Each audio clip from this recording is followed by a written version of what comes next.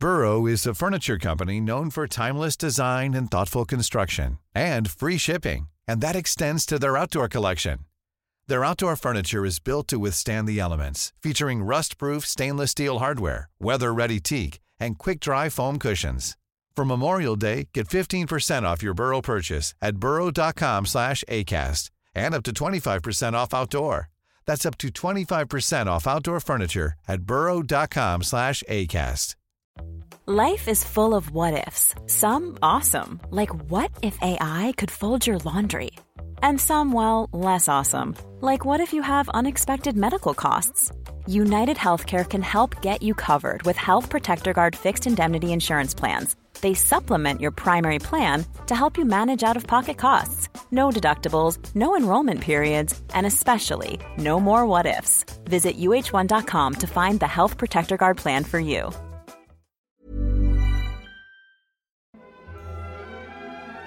Dobrý večer and welcome to the Bohemian Podcast with Pete Coleman and Travis Dow. The air raid sirens filled the chilled February air through the city streets of Prague. It was a normal sound in occupied Czechoslovakia during wartime, but only a few treated it seriously. But those that did headed for the bomb shelters. Time and time again, these same sirens would sound, and in several minutes would discontinue with an all clear. Yet this was not the case on Wednesday, February 14th, 1945.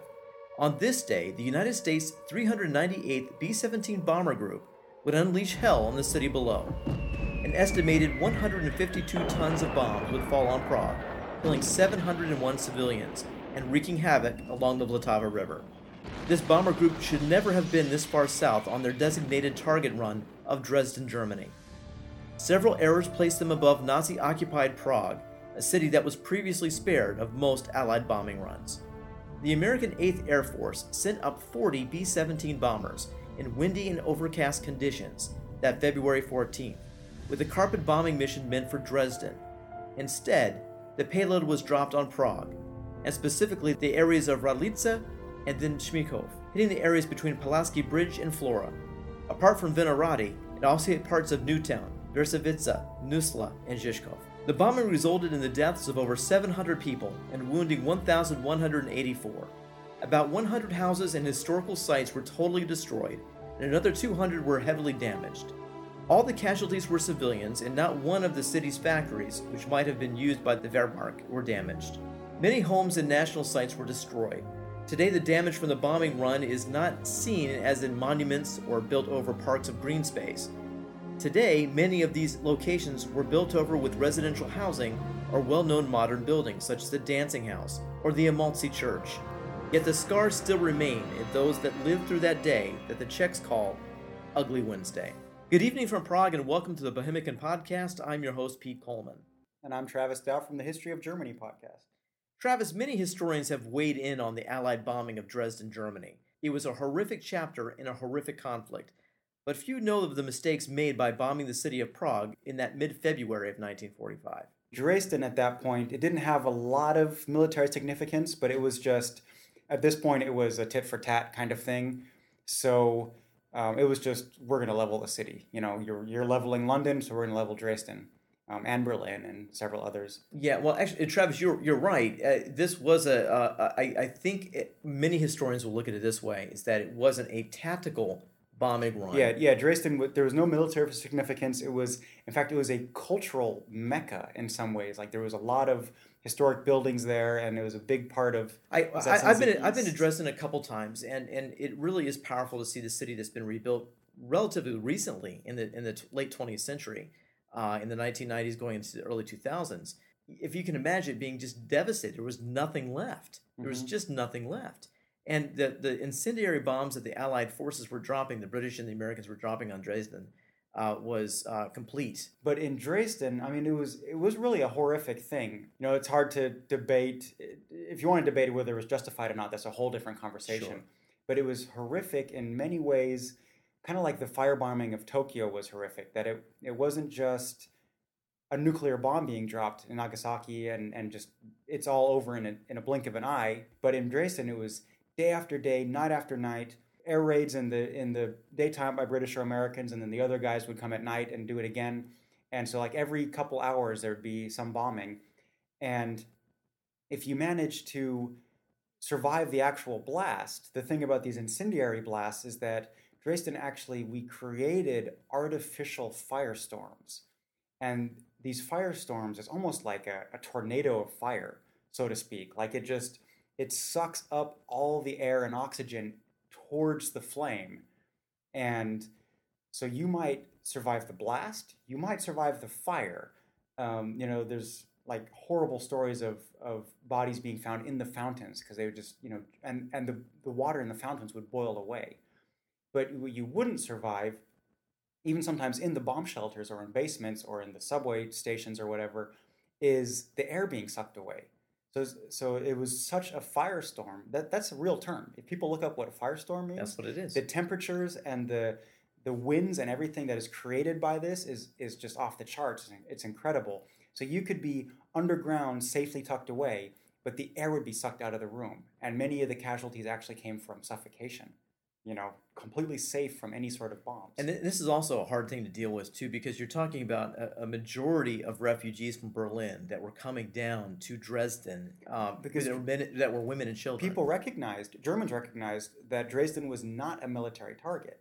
So why would anybody bomb them? There's no factories in the city. There were some on the outskirts, to be fair, but there's no industry in the city. It's just a cultural town. This was total warfare.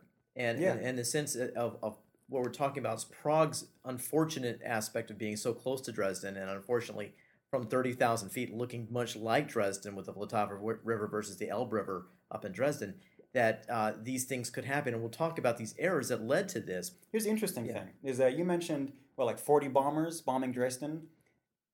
Outside of the firestorm, that's something crazy, but just your average bomb run of 40 bombers, the casualties would be right around zero. I mean, a couple people die every time. It wasn't about the civilian casualties. It was in some sad degree, but really it was about destroying the city itself. In Prague, you mentioned 700 casualties. Why?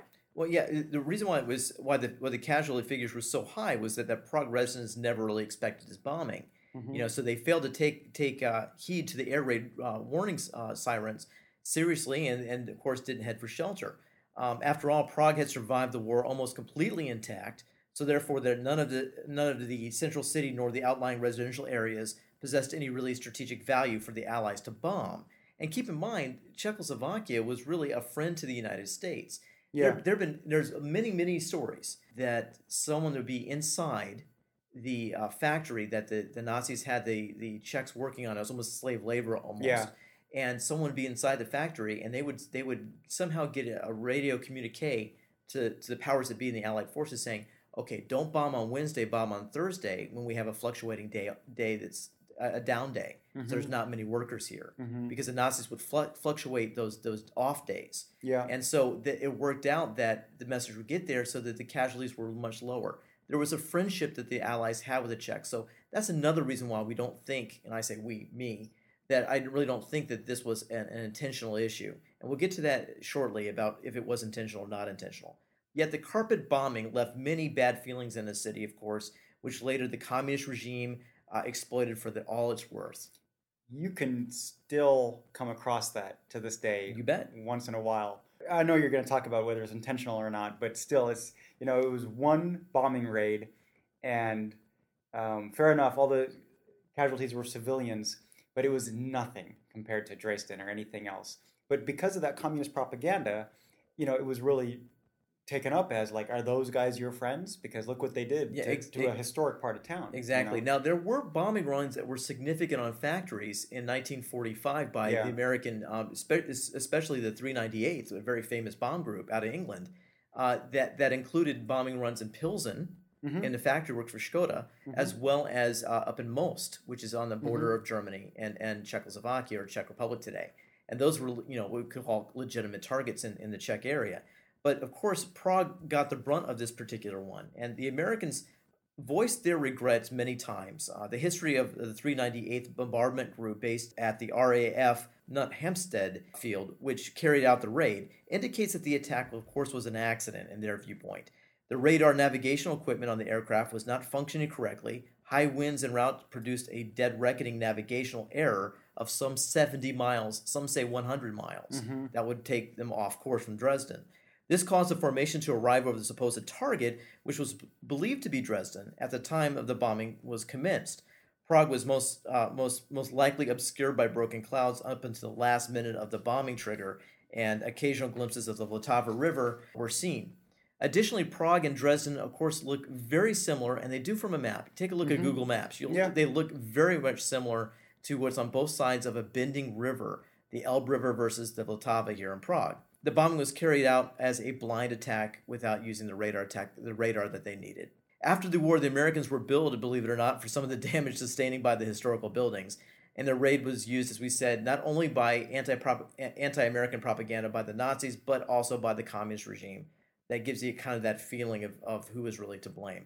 We're going to talk about that in tonight's podcast. I'm going to give you as many facts as I could find to give you an idea about where the blame really should go. You know, Travis, before we get into some of the accounts by some of the navigators on some of these ships, as well as what you heard from the ground, let's just talk about some of the basics that you have on the aircraft of 1945, Boeing B-17s, that give you an idea about what could go wrong and what the results might be.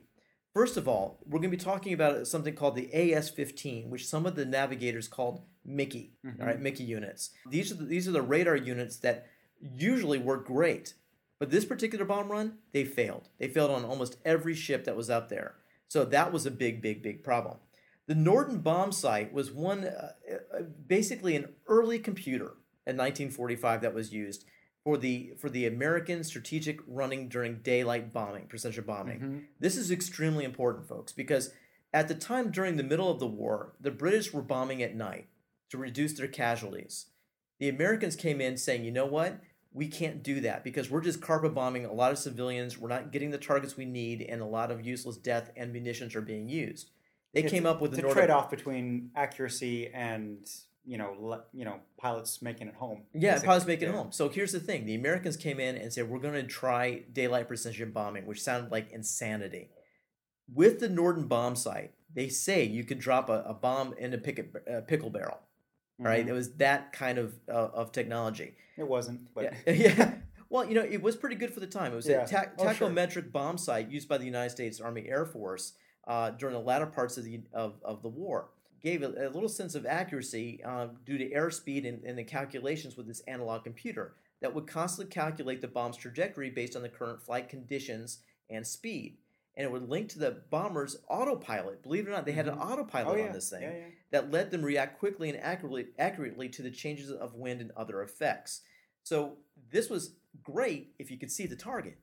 If you can't see the target, you got problems. So we have no radar.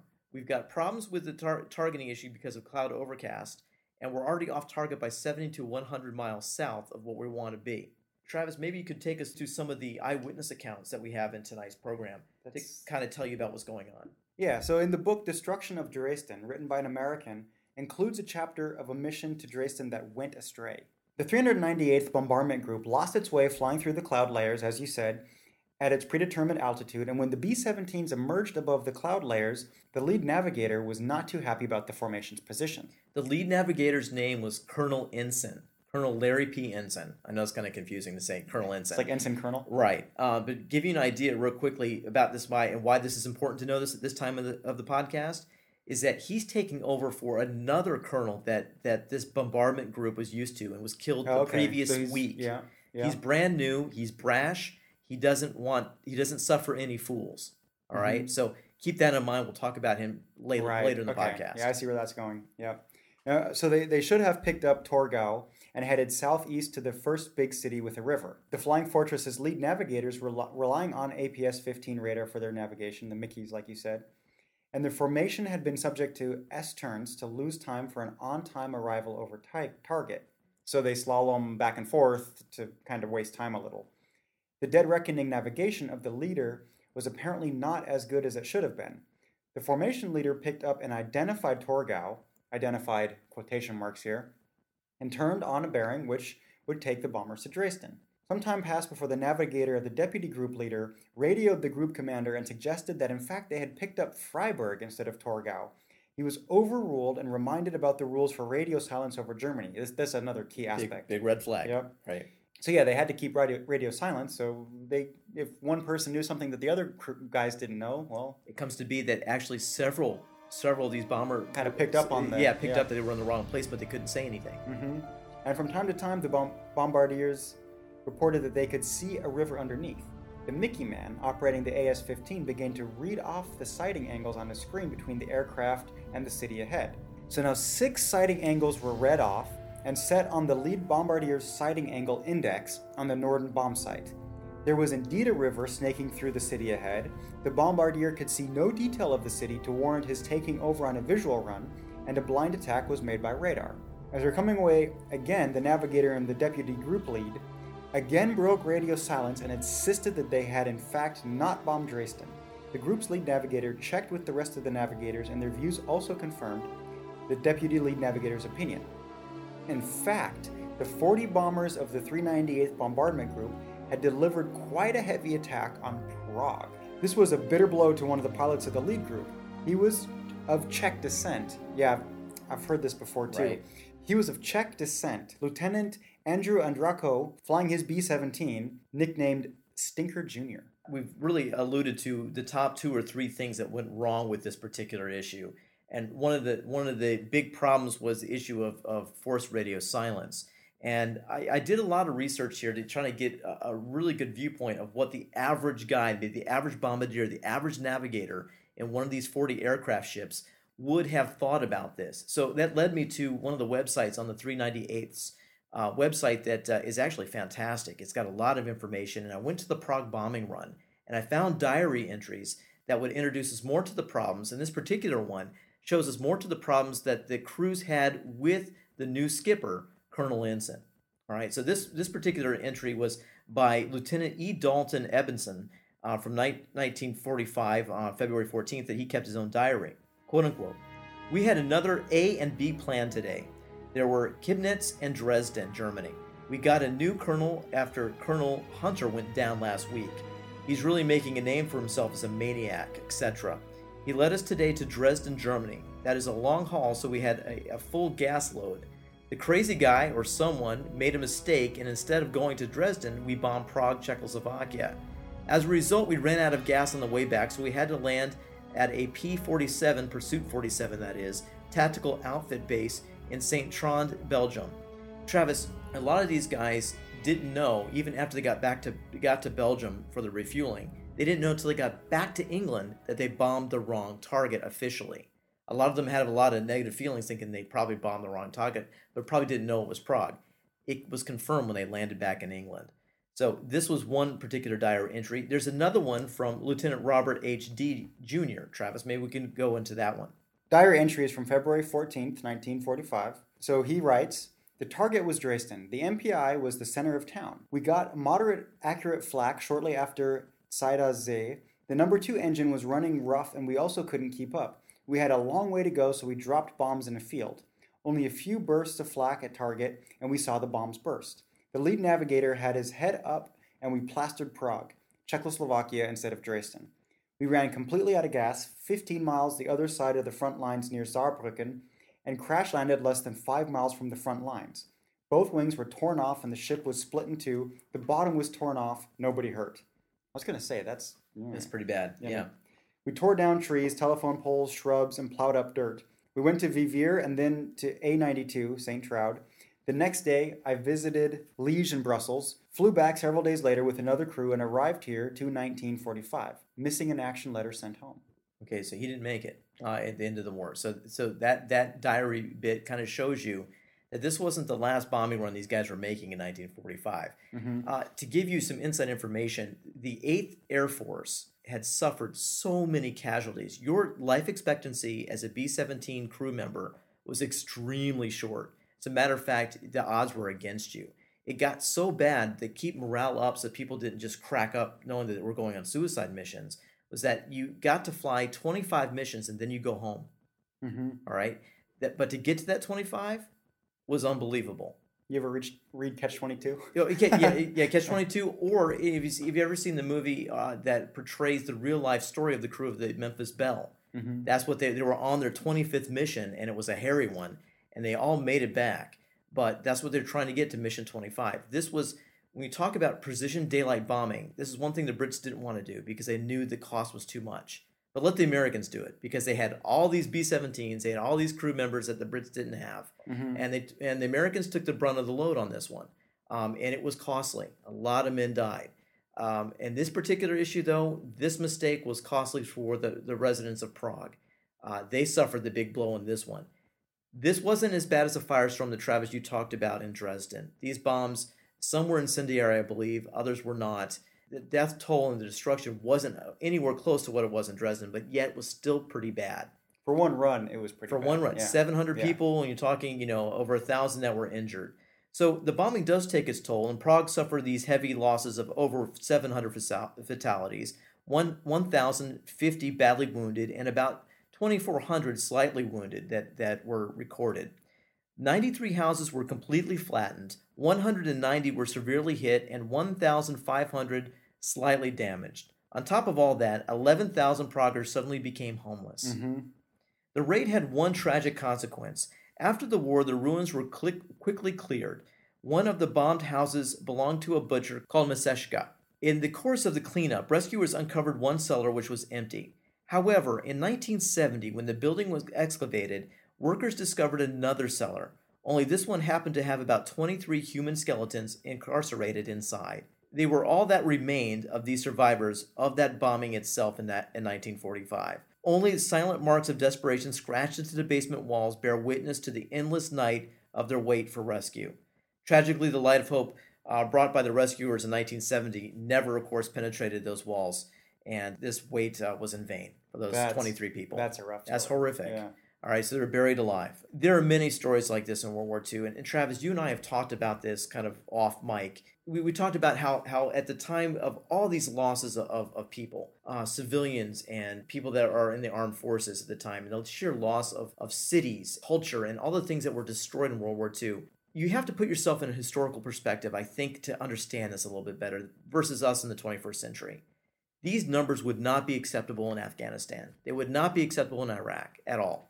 This would not be acceptable. But at 1945, this was everyday type of numbers that were coming across the board, especially towards the end of the war. Whole different kind of war. It's a whole different kind of war. At the time, the fire bombings of Tokyo were twice as bad. Oh yeah. Dresden was horrific. And how people died in these situations. The people of 1945, I think, grew a callous over this. I think they just wanted the end of the war quickly, and they wanted unconditional surrender. Yeah, it's a whole different kind of war when you're not just saying, okay, if we win these string of battles, we march on the capital and we're done. But it's more like, no, we set our whole country, our whole economy, every man, woman, and child onto a trajectory towards victory. Every raw material, everything we have is just going towards war. It's total war. I mean, it is total war, and I think we gave you some accounts from what we found online and what we found in some other readings about what the Americans and Allied figures were. Keep this in mind. There still was a propaganda war to fight here. When the American bombers from this group got back to England, the information that was sent out by bombing command was not, oops, we're sorry. It was the Americans dropped leaflets and radar chaff over the target. Those are some pretty heavy leaflets, to say the least, right? It wasn't until a little bit after that it was made public that it was a big snafu, which we don't have to necessarily say out here, but situation normal, all you know what up. So all right, to keep it clean. So yeah, that's the situation here. On the ground, though, you did have people that lived through this, and some still talk about it as an attack on them by the Allies on purpose. Still, some of these civilians felt that the Americans knew that they were off course and just decided to rid themselves of the explosive cargo, which is what you usually do when you're off course and you scrap the bombing run. You got to let go of your munitions. I was going to say, that's normal. You have to, otherwise you're not going to make it home. And you can't just wait till you get over the channel to get back to England to do it because you're weighted down too heavily. Yeah, exactly. So you do it so you can save gas to get back. This wasn't Nazi-occupied city, so a lot of people say, well, it was just par for the course. It was going to happen anyway. A few discount the overcast statement because a lot of people felt that it was a clear day, that February 14th, 1945. And some accounts from the bombardiers on some of these aircrafts from the 106 bombardment group believed that it did clear up at the last minute enough to see the river. But it was mainly overcast that day. It's a river flowing south to north. It's just like the Elbe in Dresden. So they just went ahead and threw their colonel under the bus, huh? Well, the colonel, let me tell you about the colonel for a second. Colonel Lewis P. Ensign of the 602 Bomb Squadron took over for Frank Hunter, who was killed the previous week. All right, so already he's trying to get these guys into shape under his tutelage. And he, like I said, didn't suffer fools. During the course of this, a lot of the bombardiers felt that he was too strict. He was a maniac, was some of the words that were used, that he refused to have anybody contradict him over the radio. He wanted radio silence. A lot of these guys felt, and I read, they felt that he knew that he was bombing the wrong city, but didn't care. Yeah, and it might be that, he's going by the book, but obviously the real life situations are always a little different. Lieutenant Colonel Ensign died in the year 2000. I believe he died in San Antonio, Texas. He was given the Oak Leaf Cluster from the U.S. Army Air Branch. So he did have a pretty illustrious career in the United States Air Force. But that was not a very highlight of his career on that February 14th, 1945. Travis, wrapping up the program tonight, we've given you some evidence to our listeners that from some detailed viewpoints of some of the navigators, what was going on with the conditions. Where does the justice lie in this? Are the Americans to blame on this completely? Is it just an act of war? Well, yeah. I mean, that's a tough one, obviously. There were mistakes made that led to a bigger mistake. That shouldn't be overlooked. Sure.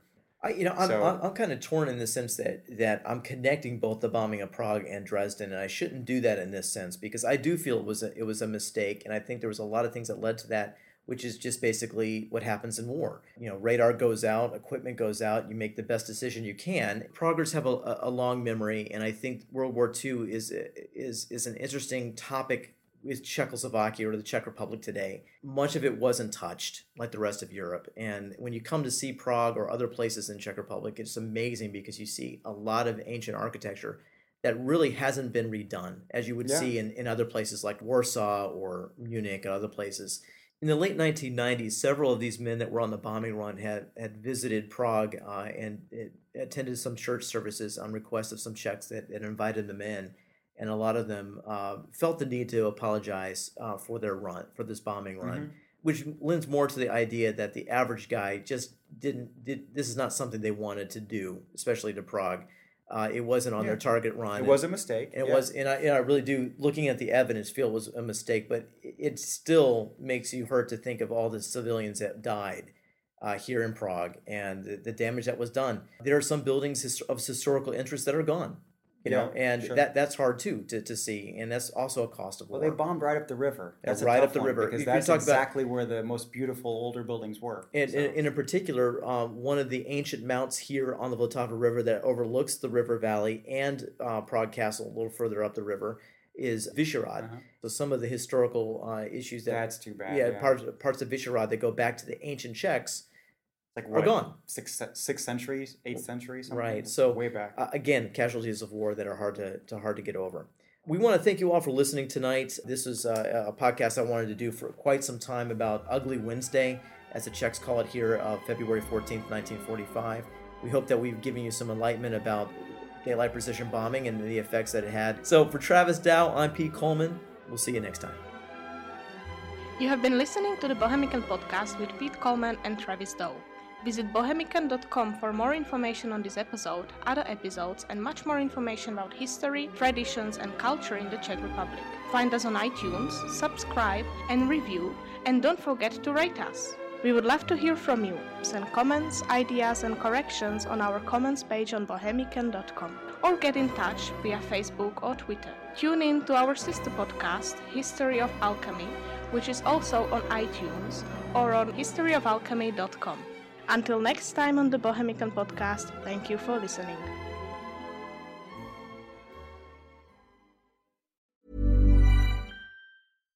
Hi, I'm Daniel, founder of Pretty Litter. Cats and cat owners deserve better than any old-fashioned litter. That's why I teamed up with scientists and veterinarians to create Pretty Litter. Its innovative crystal formula has superior odor control and weighs up to 80% less than clay litter. Pretty Litter even monitors health by changing colors to help detect early signs of potential illness. It's the world's smartest kitty litter. Go to prettylitter.com and use code ACAST for 20% off your first order and a free cat toy. Terms and conditions apply. See site for details. Even when we're on a budget, we still deserve nice things. Quince is a place to scoop up stunning high-end goods for 50 to 80% less than similar brands. They have buttery soft cashmere sweaters starting at $50, luxurious Italian leather bags, and so much more. Plus, Quince only works with factories that use safe, ethical, and responsible manufacturing. Get the high-end goods you'll love without the high price tag with Quince.